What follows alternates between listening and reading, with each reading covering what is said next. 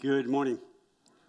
We're going to do Exodus 20 this morning, so if you would stand with your Bibles opened, I'm going to read the first 12 verses from the chapter. I want to do a responsive reading around the law of the Lord, the Word of God. So Exodus 20, God's covenant law, second part of a four-part series on covenant love. And God spoke, Exodus 20, verse 1, and God spoke all these words, saying, I am the Lord your God, who brought you out of the land of Egypt, out of the house of bondage. You shall have no other gods before me. You shall not make for yourself a carved image, any likeness of anything that is in heaven above, or that is in the earth beneath, or that is in the water under the earth. You shall not bow down to them, nor serve them. For I, the Lord your God, am a jealous God, visiting the iniquity of the fathers upon the children to the third and fourth generations of those who hate me, but showing mercy to thousands, to those who love me and keep my commandments. You shall not take the name of the Lord your God in vain, for the Lord will not hold him guiltless who takes his name in vain.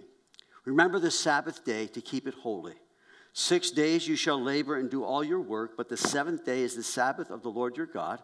In it you shall do no work, you, nor your son, nor your daughter, nor your male servant, nor your female servant, nor your cattle, nor your stranger who is within your gates. For in 6 days the Lord made the heavens and the earth, the sea and all that is in them, and rested the seventh day. Therefore, the Lord blessed the Sabbath day and hallowed it. Verse 12, honor your father and your mother, that your days may be long upon the land which the Lord your God has given you. So responsive reading is from Psalm 19. Many of you probably are familiar with this. I'm going to read the first and odd verses. If you would join together from the screen and read the second and even verses. The heavens declare the glory of God, and the firmament shows his handiwork.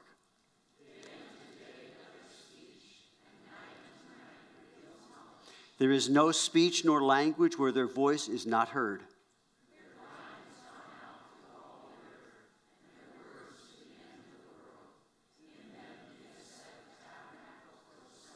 Which is like a bridegroom coming out of his chamber, and rejoices like a strong man to run its race.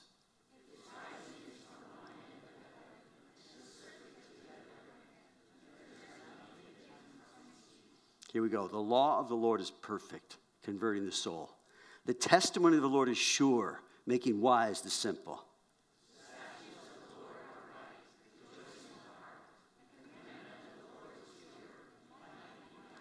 The fear of the Lord is clean, enduring forever. The judgments of the Lord are true and righteous altogether. Hold on. We went backwards. There you go.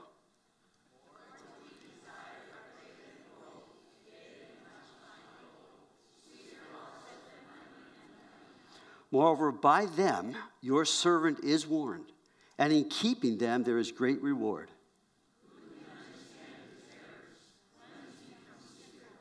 Keep back your servant also from presumptuous sins. Let them not have dominion over me. Then I shall be blameless, and I shall be innocent of great transgression.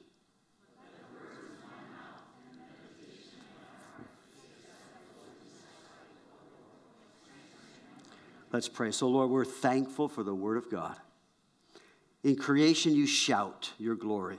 In the Word, you've given to us this perfect revelation of who you are, that we might know you and walk with you, and we might love you and worship you and serve you with all our heart, soul, mind, and strength. Lord, I ask in Jesus' name that as we get into the Word, the things I've prepared, you break them fresh this morning for us to take. We're hungry. We want to know you. We want to walk with you. We want to understand even better how it is that we can really enter in to your gates with thanksgiving. Enter into your courts with praise. To give you all the glory that is due your name and you alone. So, Father, I pray and ask in Jesus' name now for your anointing, your blessing to our hearts and minds. Give us ears to hear what the Spirit is saying, that we might grow this morning. And we are praying also for anyone who is listening, watching, whatever, who doesn't know you, that through the Word of God, you would reveal to them today how much you love them, what you did for them, and that you'd bless them through the gospel with salvation, even this morning. We ask these things as believers in Jesus' name. And everyone said, amen. You can be seated. So the book of Exodus, I'm not going to revisit too much from last week. I'll encourage you to get that study because it's foundational to the things that we're learning about this thing called the law, the covenant. So in there, we read that the people knew God, last week, the people knew God through the Abrahamic covenant, which was unilateral, meaning it was one way. God now is initiating this thing called the law of the covenant. And in this, it is a conditional covenant.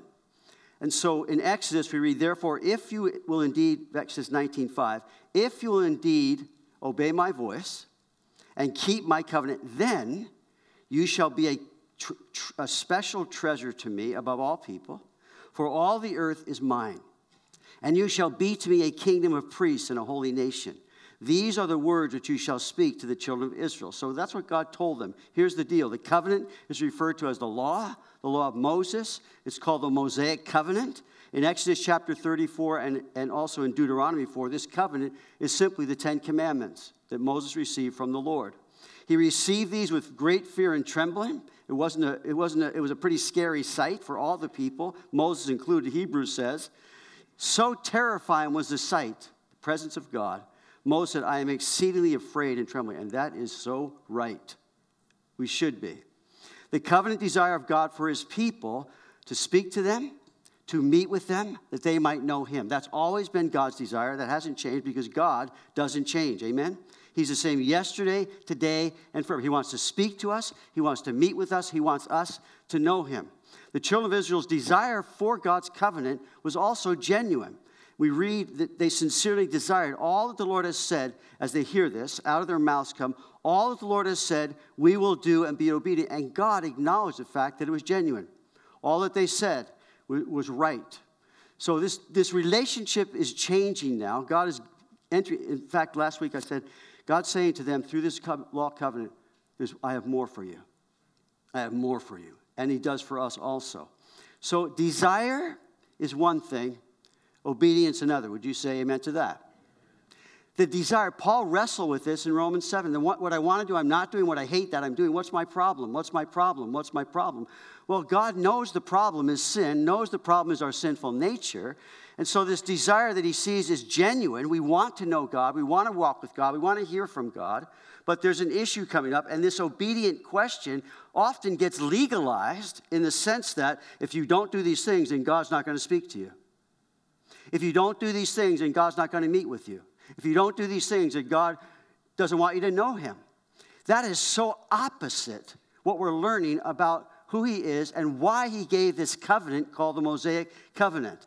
So God has no illusions about the children of Israel keeping the covenant.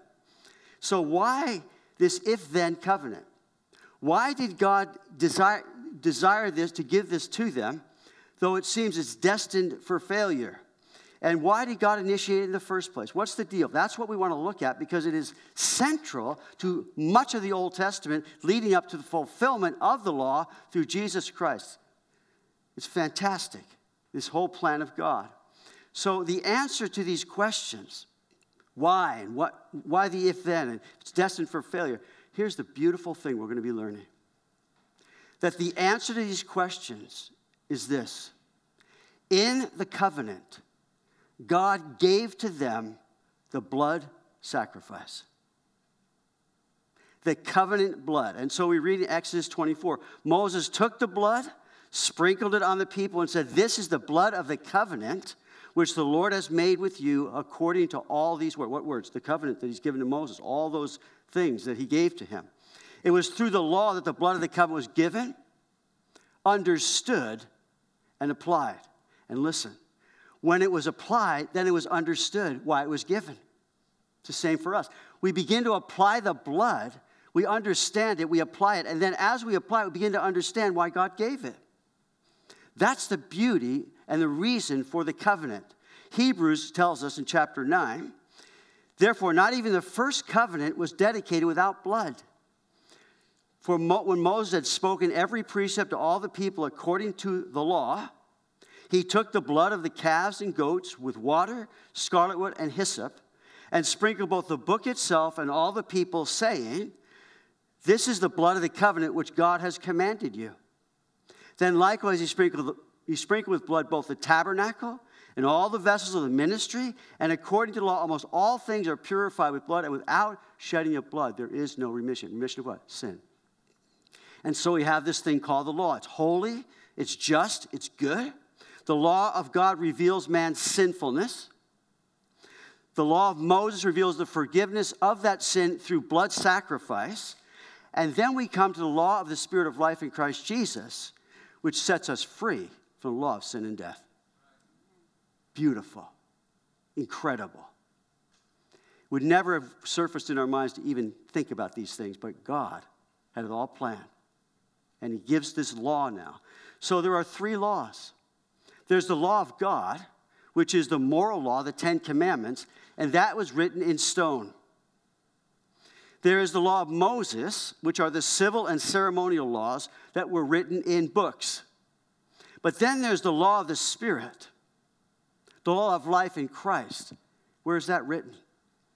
In our hearts. You talk about a plan through Jesus Christ for us to know God and walk with him and enjoy his presence in our lives nonstop. So this thing called the law is holy and just and good. Reveals holiness and justice and goodness of God. Now, these things should be looked at as a whole.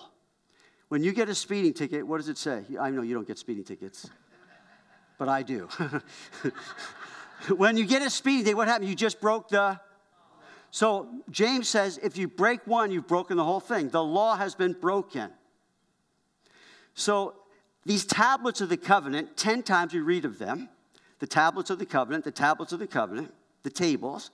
5 times we have the Lord your God in the first 5 commandments, one for each. The Lord your God brought you out of the land of Egypt. The Lord your God is a jealous God. You shall not take the name of the Lord your God in vain. The 7th day is the Sabbath of the Lord your God. Honor your father and mother, which is that your days may be long upon the land which the Lord your God has given you. So the first 5 commandments have to do with our relationship with God. So in all those 5, he gives a reason why. God's reasonable, would you say? He said, this is why. You get to the second table, the 6th through 10th command, and that has to do with our relationship with each other. And there are no reasons. It just says, don't do it. Don't do it. Why? Because in knowing God, we understand why we don't do it. So the first one is the sanctifying presence of the Lord our God in our lives. That's the first one. God sanctifies our life in relationship with him. When you get to the second table, it's the sanctity of people. That everyone created in the image of God is just as loved by God as the next. So God has this relationship with us, the sanctifying presence of God. Then we have this, God's sanctifying presence in our lives will result in our lives being God's sanctifying presence in the lives of others. How does that work? Very simple. I love you because God loves me. And love is the fulfilling of the law. So as I'm in relationship with God and I know his love for me, then the second table, I'm not going to do those things because God loves me and I then in turn am going to love you as God has commanded.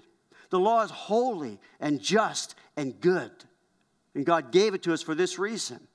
So God's sanctifying presence in our lives will result in our lives being God's sanctifying presence in the lives of others. How? By loving obedience as God loves us. So Romans chapter 13. Owe no one anything except to love one another. That's the debt. For he who loves another has fulfilled the law. For the commandments, you shall not, here it is, second table, you shall not commit adultery, you shall not murder, you shall not steal, you shall not bear false witness, you shall not covet.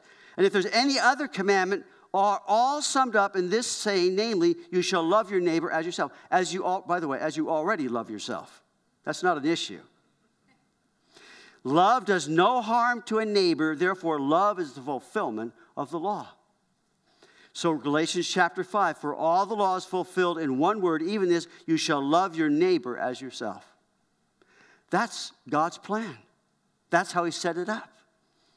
His presence in our lives, sanctifying our lives in relationship to him, then is echoed out in our relationship with one another.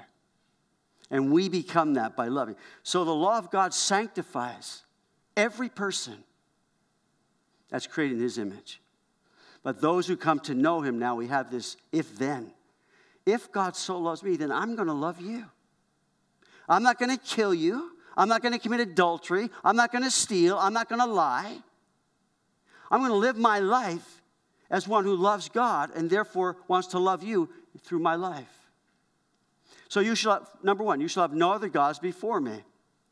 And God spoke all these words, saying, I am the Lord your God who brought you out of the land of Egypt. You shall have no other gods out of the house of bondage. You shall have no other gods before me. It means before or besides him. It doesn't say except him, because there are many other gods. These gods line themselves up in vying for our attention, our worship, our allegiance, instead of God. And I'm thinking, why would I do that? If God has so delivered me. In fact, he said to the children of Israel, I didn't deliver you because you're some great people. I didn't deliver you because you're some fantastic group that I just couldn't wait to deliver. They said, you were the least, and you didn't deserve to be delivered. The reason I delivered you is because I loved you. That's the reason. I delivered you because I loved you. And so when he says you shall have no other gods before, I'm thinking, why would I? Why would I do that? There are so many other gods. Jesus said, no one can serve two masters. Either you will hate the one and love the other, or else you'll be loyal to the one and despise it. You cannot serve God and whatever mammon. You can't do it. And yet I try all the time. The allegiance of my heart. He says, the reason for this is I am the Lord your God who brought you out of the house of bondage. In other words, God had a claim on their lives. God claimed them for himself. He said, I delivered you. I saved you. I'm your redeemer. I brought you out of the house of bondage. I claim you as my own. And I'm thinking, claim on. Claim on. That I'm God's. That he chose me because he loved me. And he gave me this relationship with him because he is God who redeemed and loves me. And so in Corinthians we read, do you not know that your body is the temple of the Holy Spirit who is in you, whom you have from God, and you are not your own, for you have been bought with a price. Therefore, glorify God in your body and in your spirit, which are God's. We are claimed by the living God who loves us. That's the deal. You are bought at a price. Do not become slaves of man. 1 Corinthians 7:23. So this love of God, this claim of God on my life sets me free. Body, soul, and spirit. Sets me free from men telling me this, that, and the other thing. And now I'm free in Christ because I am his and he is mine. What a great truth. 2 Peter, there were also many false prophets among the people, even as there will be false teachers among you, who will secretly bring in destructive heresies, even denying the Lord who what? Bought them.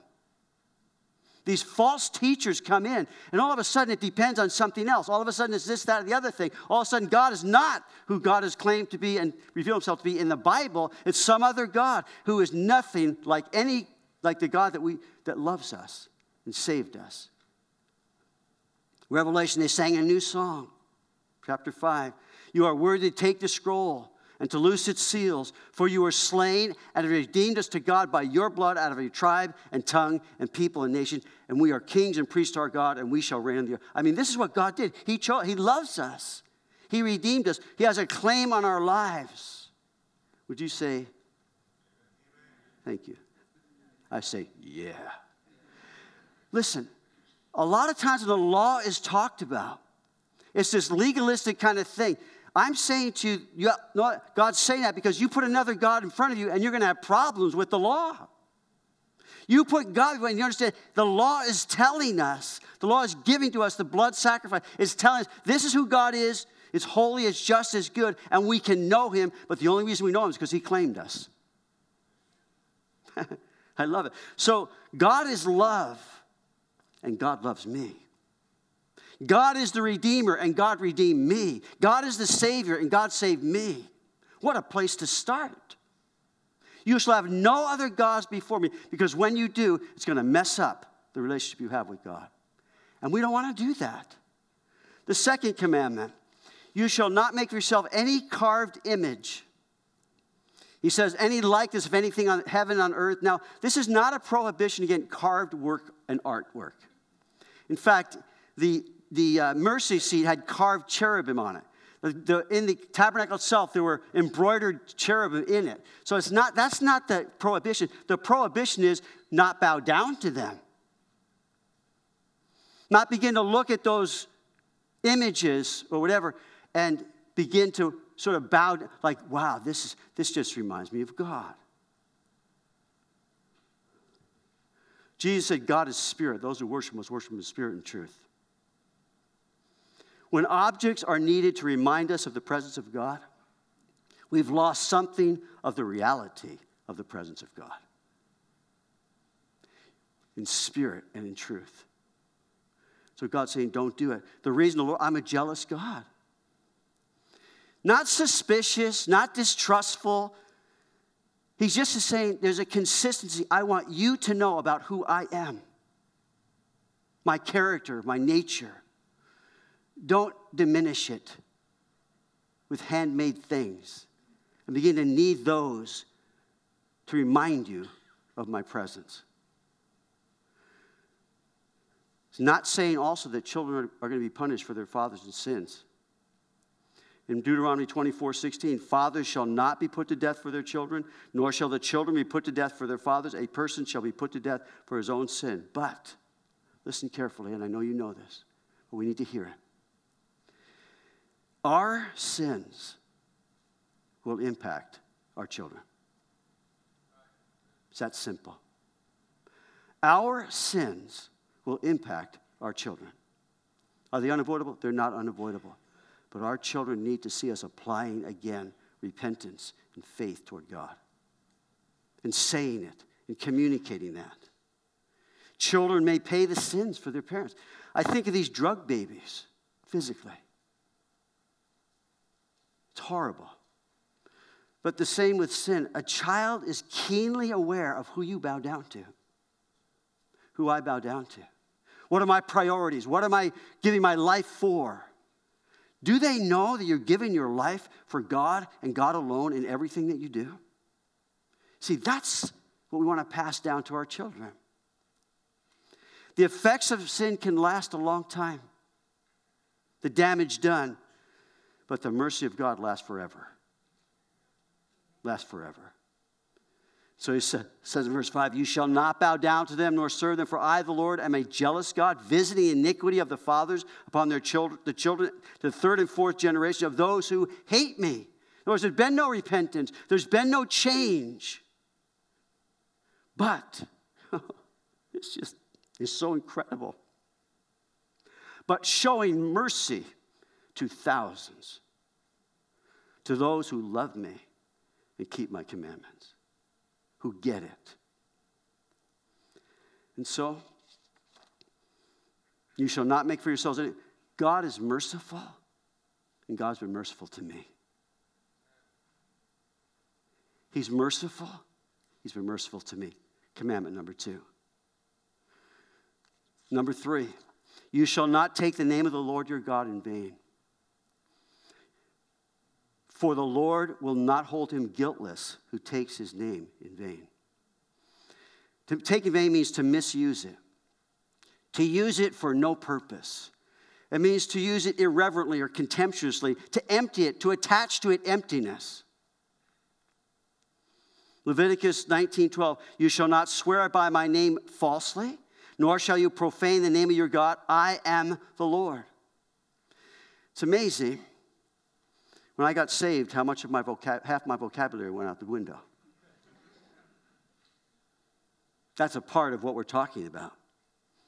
But for me, the basic thing is be the real deal with God. Just be the real deal with God. In other words, do not let your praise of God be emptied out. Praise God sincerely. Don't let your prayers be emptied out. Pray sincerely to God. Don't let your promises and your oaths and your vows be emptied out by not keeping them. Stay true to God. Let your yes be yes and your no, no.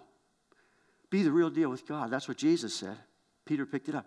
Let your yes be yes and your no. See, don't take the name of the Lord our God in vain. Don't let it be just something empty. Has no substance in my heart.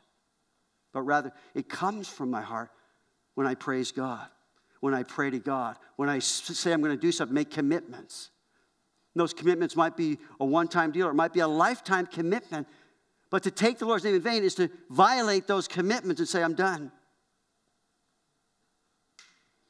Jesus said, by your words you'll be justified, and by your words you will be condemned. We read in Psalm 19, keep back your servant also from presumptuous sins. Let them not have dominion over me.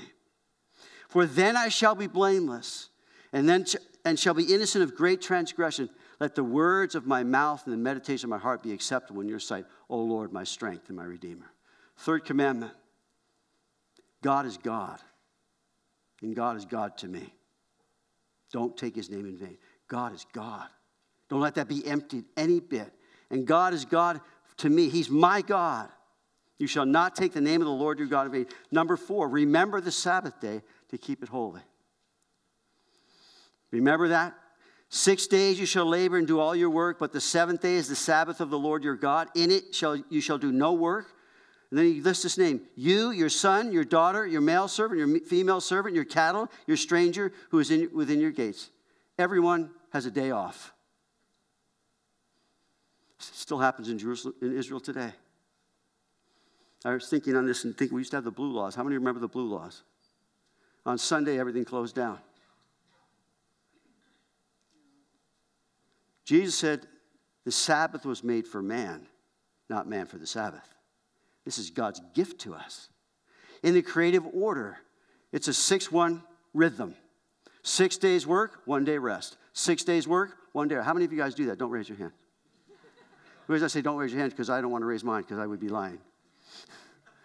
But God, but it's the Sabbath made for man, not man. It's not a legalistic thing. Some have this keeping the Sabbath, but listen, this is very interesting. In the New Testament, as it summarizes the law, the Sabbath is never mentioned. Matthew, Mark, Luke, John, the Gospels never mentioned. Romans 14 puts it this way. Who are you to judge another's servant? To his own master he stands or falls. Indeed, he will be made to stand, for God is able to make him to stand. One person esteems one day above another, another esteems every day alike. So in other words, I'm not negating the fact that I believe a Sabbath is important. The 6-1 rhythm is given. It's in the created order. That's how God created us. And we need that, as our cattle do. And all of, well, we don't have any cattle, but maybe you do have cattle. But God said, he gives that to us, says, hey, take a day off. You need it. Your body needs it. Your mind needs it. Your soul needs that. But he says, we could say, well, what's the Sabbath? Well, and Seventh-day Adventists have a certain 24-hour period that's it. Any others, you can't know the Lord. I'm getting sidetracked. Okay. Colossians, let no one judge you regarding a festival or a new moon or Sabbaths, which are a shadow of things to come, but the substance is Christ. So Jesus is our understanding of God's love and why the Sabbath, they come in relationship to God, which is only possible through Jesus Christ. So we're not hugging the Sabbath. It's a shadow. We're hugging Christ. God's sanctifying presence in our lives result in our lives being God's sanctifying presence in the lives of others by loving them as God loves us. So this first table, 1 through 5, the 5th one is honor your father and your mother, that your days may be long upon the land which the Lord your God has given you. This is the sanctity of parental authority. God sanctifies that. Honor means to give the place of superiority, hold in high esteem, praise highly. It means to show respect and reverence and to care for them. And Jesus said, don't blame God for not honoring your father and your mother. You say, well, it's a gift to God. No, you can't do that. It's God's fault. No, we are to honor our father and mother. God has sanctified the parent-child relationship. Now, here's the deal. You didn't get to choose your parents. Well, your parents didn't get to choose you either. It goes both ways. And whatever the case might be, God gave to parents an authority in their child's life. Now, the family is authority central in God's design. It's the family. It does not say, children, honor your father and your mother. It says, honor your father and mother. It says, children, obey your parents in the Lord, for this is right. Paul quotes that in Ephesians. But to dishonor them, mother and father, is to dishonor God with your life. Jesus himself honored his parents growing up. So, as I see these 10 commandments, I see this one as the transitional commandment. Transitioning from the first table and then into the second, which is of the law. Here's why. I believe it's taking the authority of God himself and placing it his authority in parents. And that transmitting of authority is in the family structure. It's from God to the parents. And now the parents are, in a sense, God to their children. The authority of God given to me as a father, given to you as a mother, is God's authority transitioned from who he is and our relationship with him now into my relationships with other people through the parent-child authority. So from God to parent to child throughout life, that child becomes a parent with children, and throughout that life, and on goes God's order for how we are to live our lives in this thing called family. Now, our nation began setting aside God's authority. That's what happened. And in my lifetime, I was a part of this. Parents began rejecting God's authority. It set in motion the questioning of their authority. That's what happened. And so, should my children be on equal grounds with me? And that was you. Many of you, if you're older, you remember that whole thing.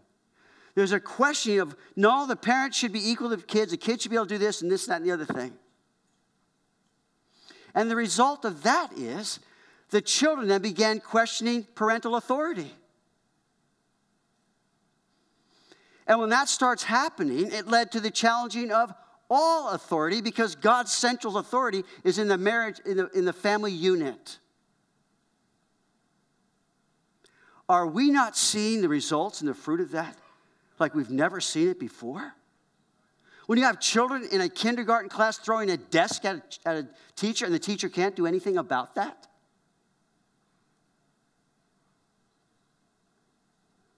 He says that your days may be long upon the land. In Ephesians, it says, children, obey your parents, Lord, for this is right. Honor your father and mother, which is the first commandment with promise, that it may be well with you and that you may live long on the earth. In other words, if you don't obey me, I'm going to kill you. No, I'm kidding. Yeah, you want to live a little longer? You better get under the authority here. I hope I apologize for that. There is no example in the whole of the Bible of that actually happening. But God's saying this is serious. That rebellious heart needs to be brought under the authority of a father and mother. And that's going to translate to a community, to a church, to a state, to a nation, to a world. It begins with that authority as transition to the parents. The sanctity of parental authority is essential in the hearts of your children, in the hearts of your grandchildren. In Ezekiel, the nation Israel experienced this very thing firsthand. In Ezekiel chapter 22, it says, 7 through 15, 7 says, if you then have made light of father or mother, I will scatter you among the nations. If you read that passage, it's all about the law, all the commandments. But that's where it started. So as I was studying this on Friday, I sent an email to my 2 sons and their wives who are parenting our 6 grandchildren. And I want to tell you something. You know how it is, Grandpa and Grandma. Those guys are precious. This is what I wrote. I want to encourage you. I'll be teaching the 10 Commandments on Sunday, and the 5th commandment, I believe, is a transitional commandment of God's authority in the lives of our children. When the authority of the mother and father are abdicated, or as our society undermines that authority, the home is destroyed, and therefore the nation will inevitably be destroyed as well. You are doing a tremendous job of exercising your authority in love and grace and wisdom, and your home is blessed, and your children are and will be blessed. And should the Lord tarry, your grandchildren and great-grandchildren will be blessed. So stay at it. Not easy at times, but with every stress and angst, there's always a part of fighting the good fight of faith. You're doing a wonderful job. We get to see it every time we're with you, Dad. Yeah. I know that our children need to be encouraged, and so much more as we see that day approaching. We need to say to them, we're here. We're living with one of our sons now and 3 of our grandsons. Our other one lives in Puyallup. To see those little lives running around, nothing like it. But I want to tell you, when I start hearing about some of these things that are going on in homes and places, and I think of my grandchildren, my heart breaks for what's going on in these little lives, little innocent lives that are being, well, my heart breaks for that. And so it should. So we go to the second table. You shall not murder. The sanctity of human life. Very simple. You shall not murder. That's premeditated, to take a life. Plan to take a life. Get it set up to take a life. It's interesting how honor your father and mother. And the next one is you shall not murder.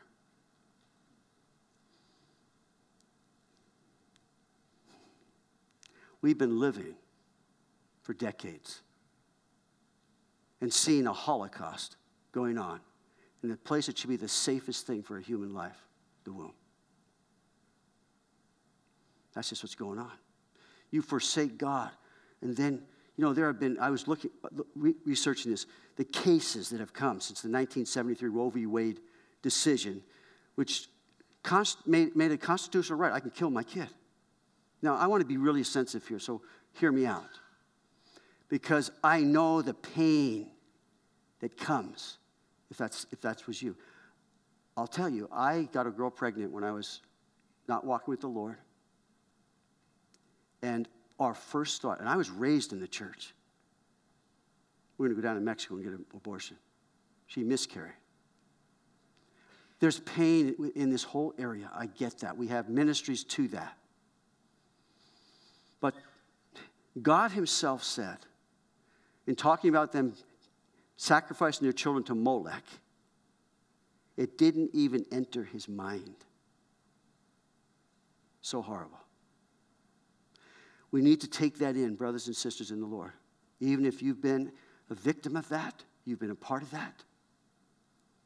We have to see it for what it is.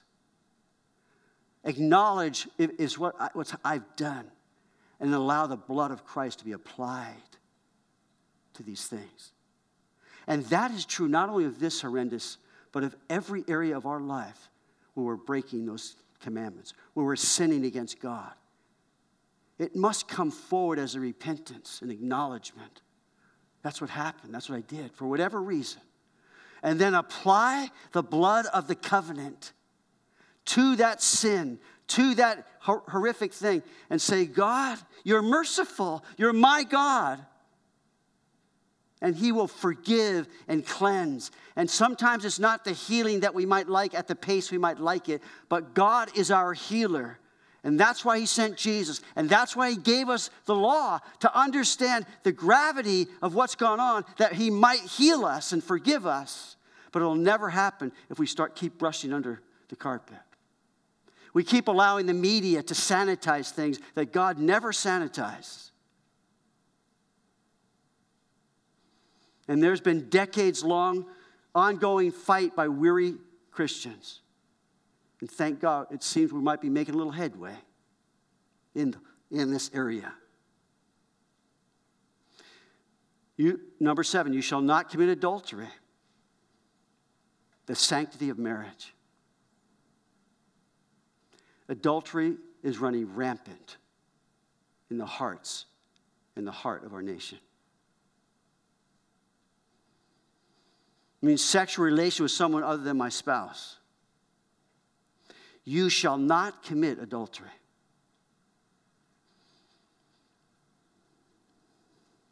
Jesus gave the heart behind it. You look at a woman who lust after her in your heart, you already committed adultery. It's a heart matter, just like the other things are. They're heart matters of the heart. And because of my relationship with God, listen, because of my relationship with God, His sanctifying presence in my life, I can say, I will not commit adultery. And so can you, as a believer. And you need to say it.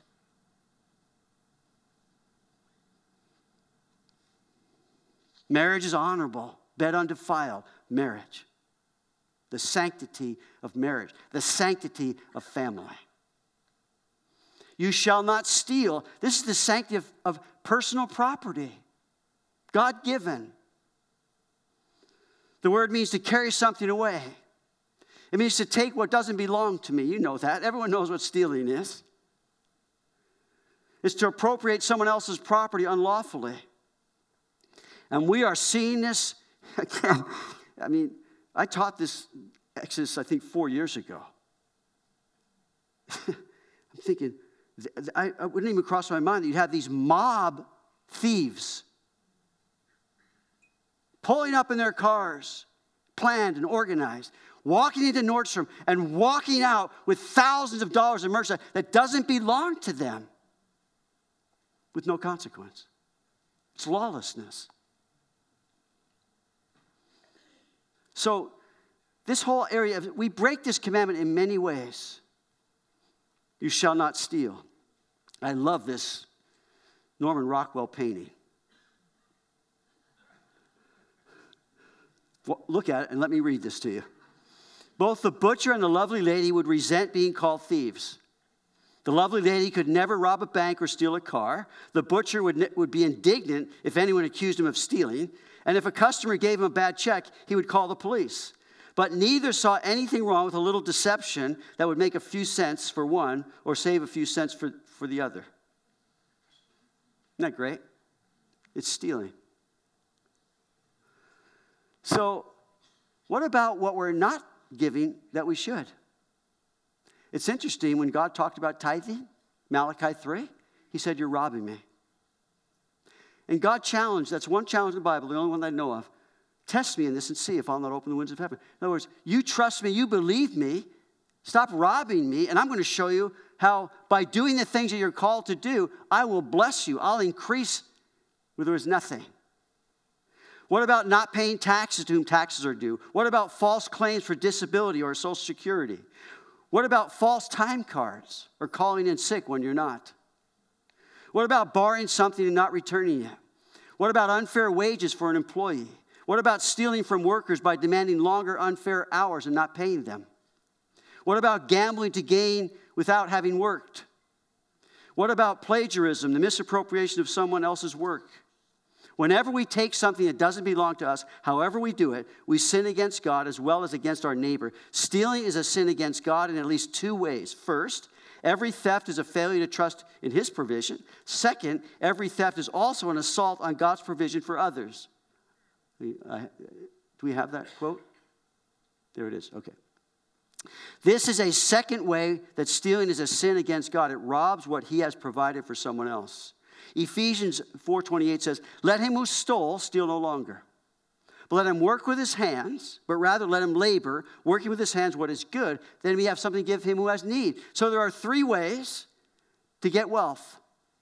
Steal it, work for it, or someone gives it to you. That's what Paul says. And we're not to be stealing. Jerry Bridges, there are three basic attitudes we can have toward possession. The first says, what's yours is mine, I'll take it. This is the attitude of the thief. The second says, what's what's mine is mine, I'll keep it. Since we are selfish by nature, this is the attitude that most people have most of the time. And third, the third attitude, a godly attitude, what's mine is God's, and I'll share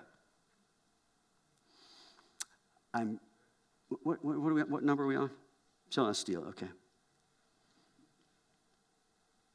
Okay, I'm gonna share this just because I want to. Is that all right? Because I think this is so critical right now. Maybe I shouldn't even use that word. This is so important to understand something. There are a few buzzwords like diversity, inclusivity, equity that must be defined biblically and according to a biblical worldview.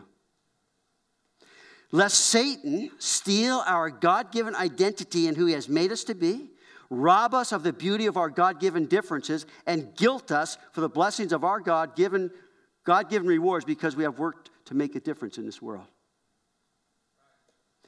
So this goes from the color of our skin, which displays the beauty of our Creator God, to our personal properties with which God has blessed us so that we can be a blessing to others. But we are facing some really things that are so deceitful and so subtle as far as equity. And what I worked for needs to be divided up in all those things. Anyway, I'm going on. The positive of the eighth commandment is that we receive from God so that we might be a blessing to others. That's the bottom line. You should not bear false witness. It's the sanctity of truth. Our court systems are based that on the Bible, I swear to tell the truth, the whole truth, and nothing but the truth, so help me God. In those days, when someone perjured, they were taken out. That's how critical truth is, and we know that. Several years ago, I was doing some pre-marriage counseling, and the woman said that she needed her soon-to-be husband to protect her. So I asked her, I said, what do you need protection from? And she said to me, well, that's a good question. I'm going to have to go home and think about that. Came to our next session, she said, 4 things. I need protection from lies. I need protection from deceit. I need protection from emotional pain. And I need protection from the pressure to change into someone else. But it's interesting. Lies, deception.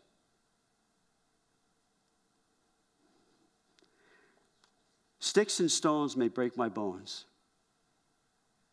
but words can never hurt me. Wrong. No, there's this whole idea. False witnesses, lying about people, gossip, talking about people behind their back is so destructive. And words hurt. Words hurt. The talebearer. So the next time you're talking about someone, would you be talking about them if they were there?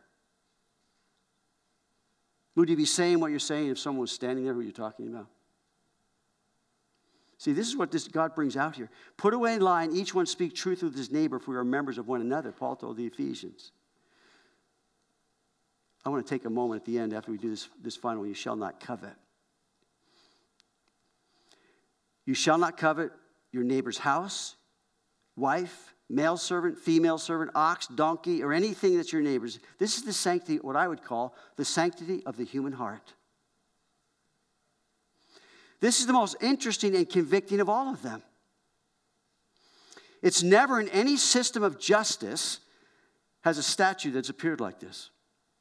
You shall not covet. Now they're trying to make these things, they're coming up with some things that are horrendous about what you're thinking, what you say. So how do you enforce it? This thing, you shall not covet. It's strictly a matter of your heart before God. It's the sanctity of your heart. Paul said, I was alive once without law. Law came, sin arrived, and I died. And I thought I was doing so wonderful until I read the 10th commandment and said, you shall not covet. And I realized, hold on a second, that's my heart. I'm lusting after this, I'm desiring after that. No one knows it, but I know it. Jesus said, beware of covetousness. Have your heart turned toward God. And so the law is holy and just. He closes this chapter. All the people witnessed the thunderings, lightnings, flashes, verse 18, the trumpet. They said to Moses, you speak with us and we will hear, but let not God speak with us lest we die. And Moses said to the people, do not fear, for God has come to test you, and that his fear may be before you so that you may not sin. Then the Lord said to Moses, thus you shall say to the children of Israel, you have seen all that I have talked with you from heaven. You shall not make anything to be with me, gods of silver, gold. And he just kind of goes over this, and the whole idea. So then we get verse 21 of 21. Now these are the judges you shall set before. So he's going to get into this whole the ceremonial civil laws. Here's what I'd like to do with you. David, if you could come up, you're going to close with a song. But I would like it if you would stand with me before the Lord this morning in closing.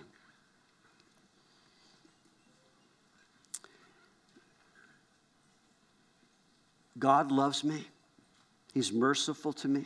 He's God to me. He gave me rest. He gave me life. And because of my relationship with God, and I understand there may be someone here this morning who doesn't know the Lord.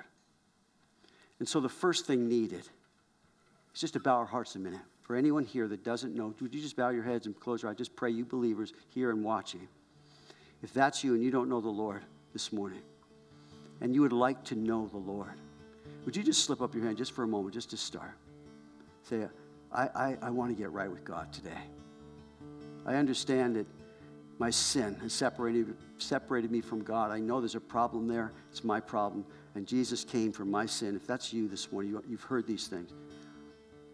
And that's the first thing we need to take care of. Second, now, as we go through, I just want to, as you're giving me a little background there, in your heart before the Lord, head bowed, eyes closed, just you and God right now. Would you thank him that he loves you? Would you thank him that he's been merciful to you? Would you thank him that he is God to you? Would you thank God that he's given rest to you in Christ from all your labors? Would you thank God that he gave you life through your mom and dad? He brought you into this world. He created you wonderfully and intricately fashioned as only you're uniquely you. Would you thank God for these things? That's the first thing, the relationship we have with God. And now just in the quietness of your heart before God, Jesus said as far as murder, if you're harboring anger, that's just like murdering. So I'm going to ask you this morning before the Lord, are you harboring anger towards someone today? And if so, would you apply the blood to that through repentance? You shall not commit adultery. Are you in your heart thinking about someone inappropriately who is not your spouse, who you are not married to? And if that's, would you apply the blood and ask God to forgive you? You shall not steal. If there's been going on anything that's subtle, sort of allowing, maybe it's taking a day off when calling in sick when you're not sick, or you've been sort of rerouting numbers in different areas to make it work better for you rather than being honest. Maybe you've stolen something. If that's you, would you apply the blood? Repent and ask God to forgive you. You shall not bear false witness. Ooh, this is a tough one for all of us, I think. What are you talking about with other people rather than the person? What have you said? What are you saying? Lord, forgive us. Apply the blood. Ask God to forgive us. Repent. And you shall not covet. Again, can't escape this as sinful people. But we can be forgiven through applying the blood. Asking God to forgive us. Putting it where it needs to be. And so that we can say together, would you join me? I'll say it, you repeat. I will not murder. I will not commit adultery. I will not steal. I will not bear false witness. I will not lie. I will not gossip. I will not covet. And John said if we confess our sins, he's faithful and just to forgive us our sins and cleanse us from all unrighteousness. So, Lord, here's our hearts before you. We want to worship you in closing in song as you, who are the one that provides for our forgiveness, our cleansing, our washing, our renewals. You're the one who can heal us and take us places where we never thought possible. In spite of what we may have done, you are the God. I love that song. It says you never give up. You've never given up on us, Lord. And we want to worship you now in closing. In Jesus' name, let's do it.